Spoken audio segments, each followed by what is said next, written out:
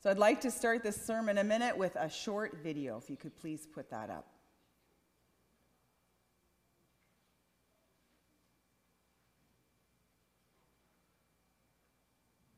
People often say to me, they say, Jacob, what do you do? And it's always very difficult to know what to say. Because if I say to you that I'm a reverend, which I am, that conjures up certain images in people's minds as to what I might be. So I like to be a little bit creative in telling people what I do. I sat next to this lady on an aeroplane at Heathrow Airport, and I said, hello. And she said, oh, hello. And I said, where are you going? And she says, I'm going to Singapore. Then she said to me, where are you going? I said, I'm going to Australia. I said, what do you do? So she told me. Then she said, what do you do? And I said, well, I work for a global enterprise. She said, do you? I said, yes, I do. I said, we've got outlets in nearly every country of the world. She said, have you? I said, yes, we have. I said, we've got hospitals and hospices and homeless shelters. I said, we do marriage work. We've got orphanages. We've got feeding programs, educational programs. I said, we do all sorts of justice and reconciliation things. I said, basically, we look after people from birth to death, and we deal in the area of behavioral alteration. She went, wow! And it was so loud, her wow, loads of people turned around and looked at us. She says, what's it called? I said, it's called the church.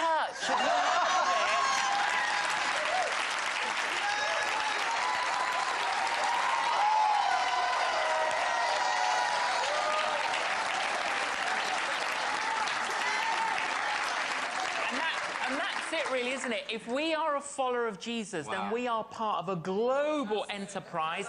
But not only is it global, it's intergalactic, because it includes everyone that's gone before us. Wow.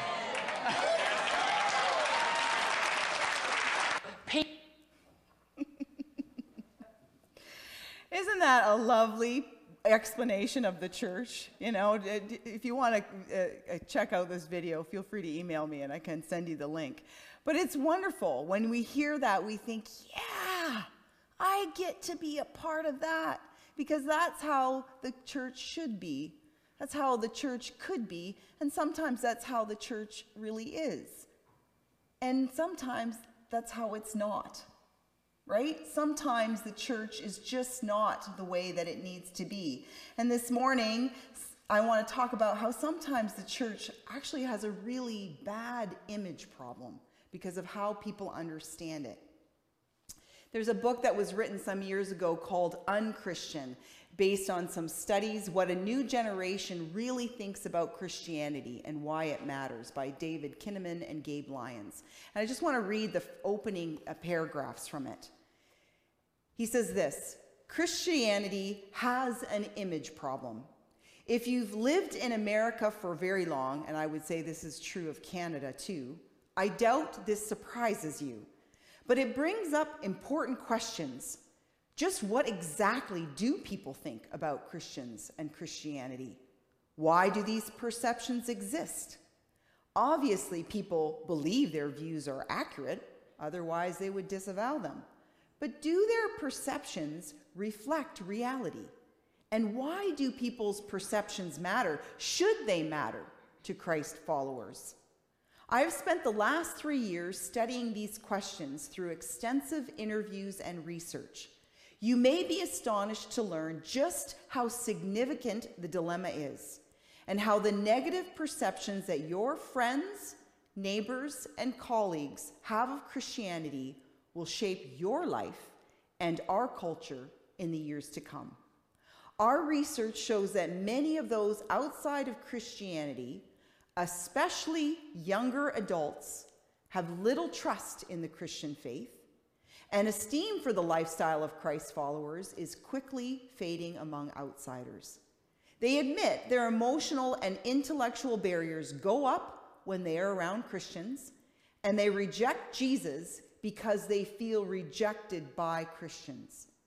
I will describe how and why this is happening later in this book, but for the moment, think about what this means. It changes the tenor of people's discussions about Christianity. It alters their willingness to commit their lives to Jesus. And a little later in the book, he writes this: "We, as the church, have become famous for what we oppose rather than who we are for." So with that, I want to invite us into two passages this morning. Luke 4:16 through 30, and Luke 7:18 to 23. And don't worry, there's a good word for us today. So let us read these words. Jesus went to Nazareth, where he had been brought up. And on the Sabbath day he went into the synagogue, as was his custom. He stood up to read, and the scroll of the prophet Isaiah was handed to him.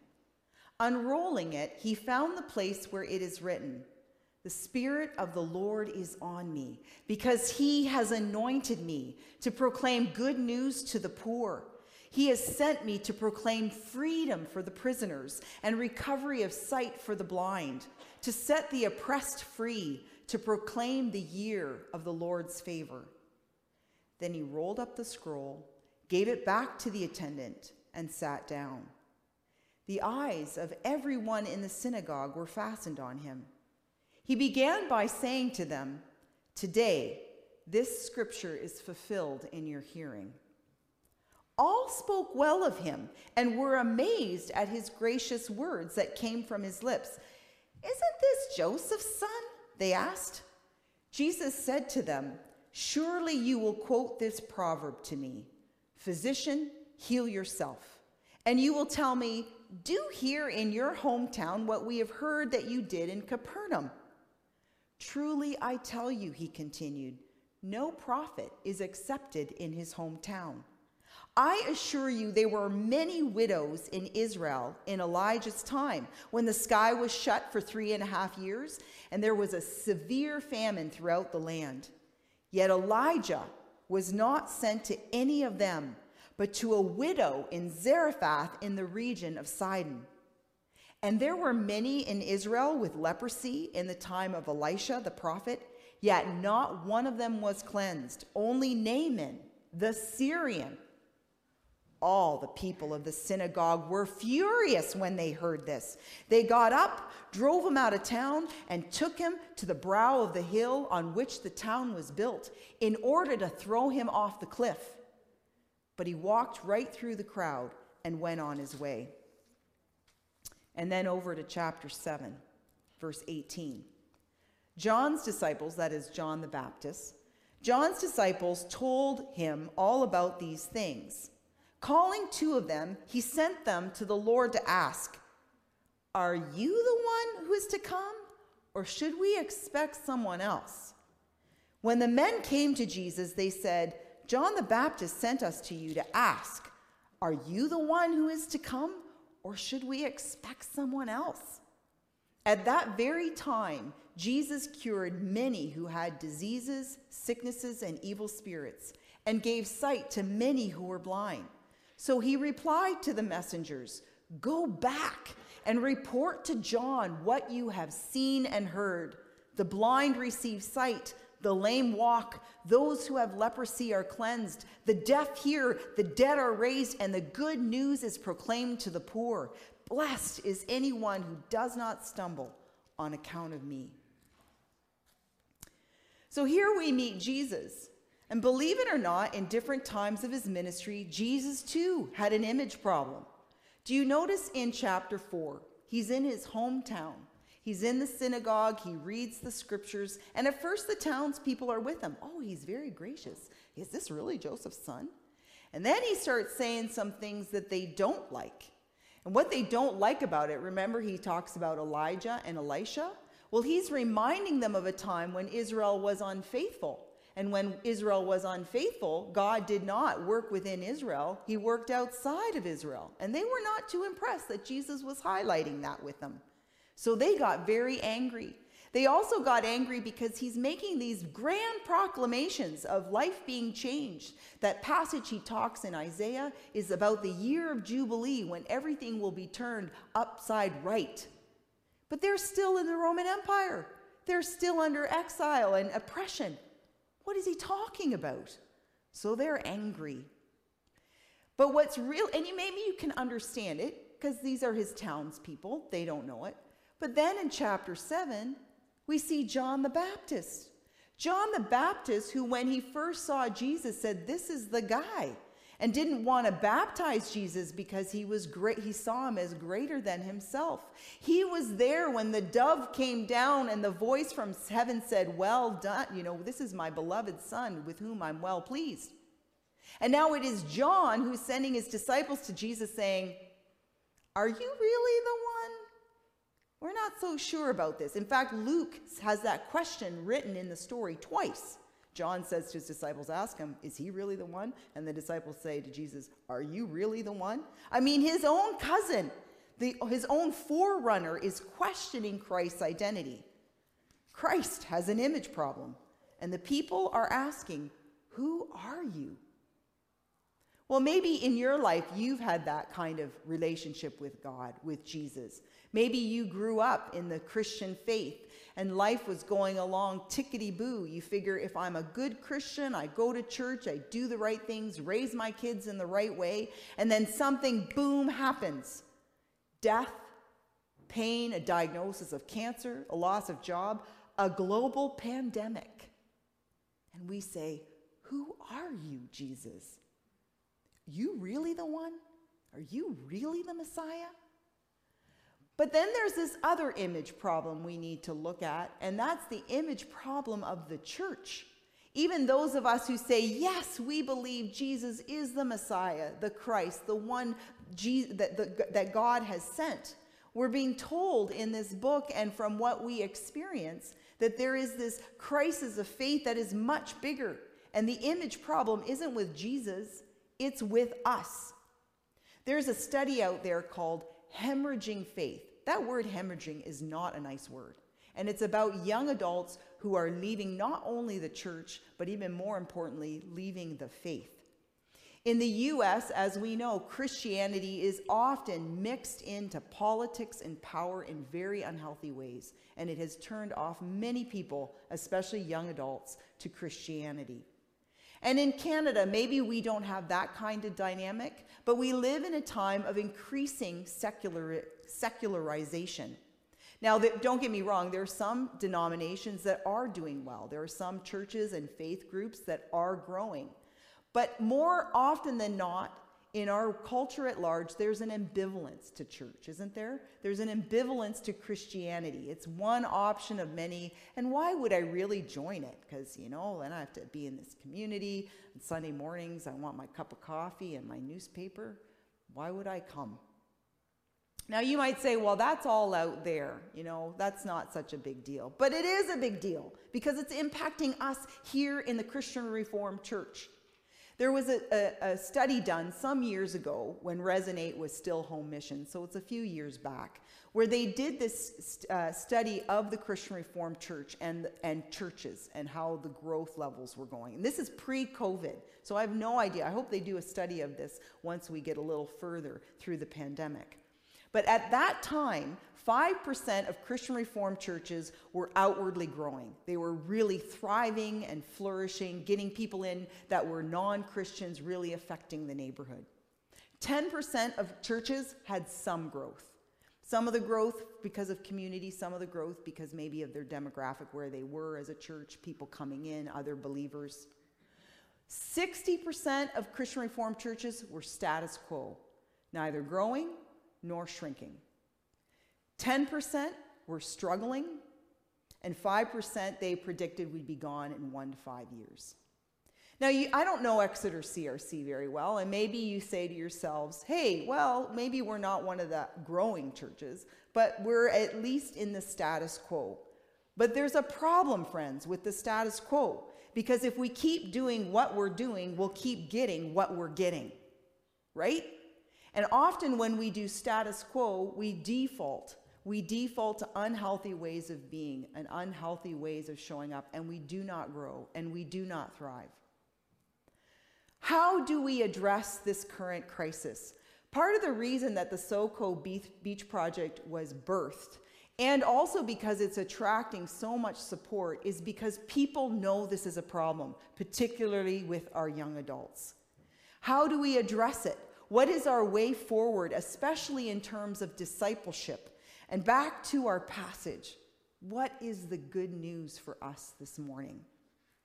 Well, what we see in this passage and all that precedes it is that God is totally in the image restoration business. That's who God is. We see that God in the Old Testament calls the people of Israel to their current reality, right? Like I'm doing with us this morning. You might be like, why did we ask her to come? But these prophets came to Israel, telling them through the word of the Lord, you're not seeing, you're not hearing, you're not fulfilling its purpose. Remember, Israel was supposed to be blessed in order to be a blessing. They were supposed to be the image of Yahweh to the rest of the nations. So all the rest of the nations would say, we want what they want, they have. That was the whole idea. But they instead became dead in their disobedience, so dead that God even allowed them into exile. But God doesn't leave them there. In fact, he starts with Israel first, his own people, to bring restoration and healing to them first, so they in turn can be this image of God to the rest of the world. He wants to open their eyes to his heart of compassion, his ears to the good news of shalom, healing them of their disease of disobedience and raising them up, even in exile, to be his people. And how does he do it? Well, eventually we know it's about Christ. And so Christ comes on the scene as this new image bearer, right? As the way we're supposed to be. And his ultimate goal is he begins with the transformation with Israel, right? When he comes during his 3 years of ministry, which really isn't long if you think about it, he sticks with Israel. He chooses 12 disciples, and we know that's symbolic of the 12 tribes of Israel, because he does this to show he's building a new Israel. And he does this work primarily through his ministry and proclamation to his own people. But Christ doesn't want to end there. We know from the rest of Scripture that Christ's goal is audacious and big, ultimate restoration of all things. And Jesus shows this in his ministry. That's what he says to John. When John says, "Are you really the guy, Jesus?" Jesus doesn't say, "Don't just believe my words. Look at my actions. People are being healed. The dead are being raised. The good news is being proclaimed to the poor." So there's this integrity to who Jesus is, that he not only says things, but he does things without pomp and circumstance. Real actions of release and freedom and healing, an image that has substance. We often don't like to talk about image because it feels so flat, but this is image with substance. And we see it even more so in his crucifixion and resurrection, which is all about decisive restoration, his death taking on all sin and brokenness and oppression. His resurrection inaugurating a new era, a new reality of shalom, of that year of Jubilee. His resurrection being the deposit on the resurrection life promised to us. And then we see this picked up by the early church. You know those stories of the early church where they just have thousands come in? Can you imagine if Exeter did some sort of service and suddenly 3,000 people came to the Lord? Like, isn't that mind-blowing? Well, the Holy Spirit, of course, was at work, but part of the reason the early church was so attractive was because of how it lived its life, the image that it had in the Roman Empire. It broke down all barriers, right? Socioeconomic barriers, gender barriers, racial barriers, right? They had never seen anything like this before. It was a radical new community within Rome. They had a ministry not only of words, but also of action. They proclaimed the good news of Christ as Savior and Lord. And, friends, they were agents of shalom, healing, money offerings, shared wealth, community, food together, all welcome at the table. And, of course, they were anointed with the Holy Spirit. so that they could be transformed into the new Israel and empowered to be the ambassadors of Christ's big, bold picture, his image of what it is to be the kingdom of God. And that's the good news. The story didn't end there with the early church. We're part of that church now and here today. Christ is inviting us into the restoration of our image as Christians and as the church. And friends, it begins with us. So often we can look out there. Well, if only that person were a better Christian, only if that church didn't do this, if it weren't like that in the States. But friends, we need to start with the log in our own eyes. We can't be the agents of change until we are in the journey of change. I know you as a church did some years ago a bit of Ritter and faith walking. Our church did that as well. I'm still involved in faith walking because I remember Jim Harrington, the guy who was one of the key mentors. He turned to us pastors. This was before the teens came. And the one day he turned and he said, he has this wonderful Texas accent. I'm not going to do it very well. But he says, I want to grab each one of you by the arm and look you in the eyes and say, you are the biggest obstacle to transformation in your church. And I was laughing and crying at the same time. Now, I do not want you to go up to Kevin and tell him that he's the biggest obstacle to transformation in his church. What he's saying is each of us are. It begins with us, the hard work of spiritual awareness and assessment. Where am I deaf and blind and sick and oppressed by sin? You know, I joke a little bit that I started the SoCo Beach Project not for the young adults, but for me. Because I need to keep being discipled. I need to keep learning. And this summer when people ask me, oh, how was it? It was amazing. But they say, what was hard about it? I said, me. I was the hard part about it, where we had to do all this pivoting, and there were times my anxiety would get high, and I wouldn't show up well, and, you know, the young adults who are struggling through things, and I'd come home to my husband, Kelly, and say, please help me manage myself better. Because it was about me. And that's where transformation, that's where discipleship starts, with us. But it doesn't stop there. Then we get to be wounded healers. With Christ's transformation comes compassion, comes awareness and healing of our own sin, so that we are on a mission of mercy. Christ working his power through our weakness, right? And then Christ empowers us in the restoration business, so that we become anointed with compassion and power, keeping in step with the world's brokenness like Christ did. One commentator, John McLaren, says this: no person will ever do much for the world whose ears have not been open to hear its sad music.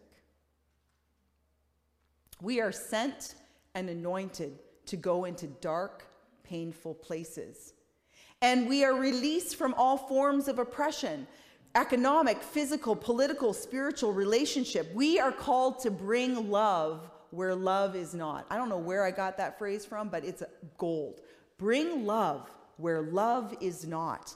Love, mercy, healing. Those are the true images of the kingdom of God. We are in the image business, people, but an image that has substance and that points back to the glory of Jesus Christ and his kingdom. We are called to have integrity in both word and action, not being superheroes of the faith. Those young adults that hung out with me this summer, the 7, they weren't looking for me to be a superhero, because I sure am not. But they were looking for a consistent character of compassion and of justice and mercy. And that's how we reestablish our relevancy and our traction in society, because then we become the new Israel. And the SoCo Beach Project, that's what drives my passion for this ministry, is I want these young adults to see how big and broad and deep and robust the kingdom of God can be. I want them to see that when you take risks for Jesus, he does amazing things. Like this church building. Who would have thought that about a year or so ago, starting a new ministry, that we could even think about buying a church building? You know what happened on, what day is it today? They all blur together. On Thursday or Friday, I sent out an appeal because we need to get money for this church building. And then I got two in that day, I got one party offering $100,000 interest-free loan. And I got another party, not I didn't, God did, sorry, got a donation of $100,000. That's when we step out in faith, when we are people of integrity, when we need to show our young people this stuff, not always all the big stuff, but we need to show them that this is the kingdom that they get to be part of. That's what will bring them into the fold, not just to be good church people, but to be bold disciples who are living out these lives out on the edges for the kingdom of God. This is a wake-up call this morning to us, and I hope it's also a word of encouragement for us. We are losing people due to our image problem. But friends, it is not about success or polished worship. I don't want you again to go back to, Kevin and to your council and say, we got to change this. If we only had a nice building, well, you guys have a really nice building. If only we had a better worship team. Actually, you got a really good worship team. But, it's not about programs. It's about integrity. It's about authenticity. It's about community. It's about partnership. That's what the world is looking for, especially our young adults. They don't need more bling. They get enough of it everywhere else. They need authentic community where they see real people, broken people, doing the best that they can, being gracious with one another, even when it gets messy. So the good news is be encouraged because God is at work. And I understand that God is at work here in Exeter CRC. There are some things you are doing really well. We have a hard time as CRC people because you're not supposed to pat yourself on the back. But we need to celebrate when we see God at work. You are connecting with other churches. I understand you do the Bethlehem drive-by and drive-in together. You pray together. You have community partners around food concerns, the Huron County Food Distribution Center, the food bank, and the community table. Well done! That's the kind of stuff you want to be about. That way you will regain credibility and a voice at the table. What in Christ are we doing right? That's why I come to you this morning with the SoCo Beach Project. I had one person say, this has been a bright light in the midst of COVID. How is this possible that it even happened during COVID? Well, it's Jesus Christ showing his kingdom, showing young adults that the church cares enough about them to make something like this happen. We are the new Israel. Friends, we need to dream big. So what is Christ's big, bold dream of discipleship for you in your neighborhood, at your school, in your workplaces, in your third places? What is that? We don't do it alone. What is it for us, especially in partnership with the larger community? There's no favors to Christ and to his kingdom if you stay timid and scared. The face and the voice and the image of the church has to change. Not for our sakes, but for the sake of the world and for the sake of Christ's kingdom. We are the united with his spirit. We have that same spirit as the early church. So let us go big or go home. And all God's people say?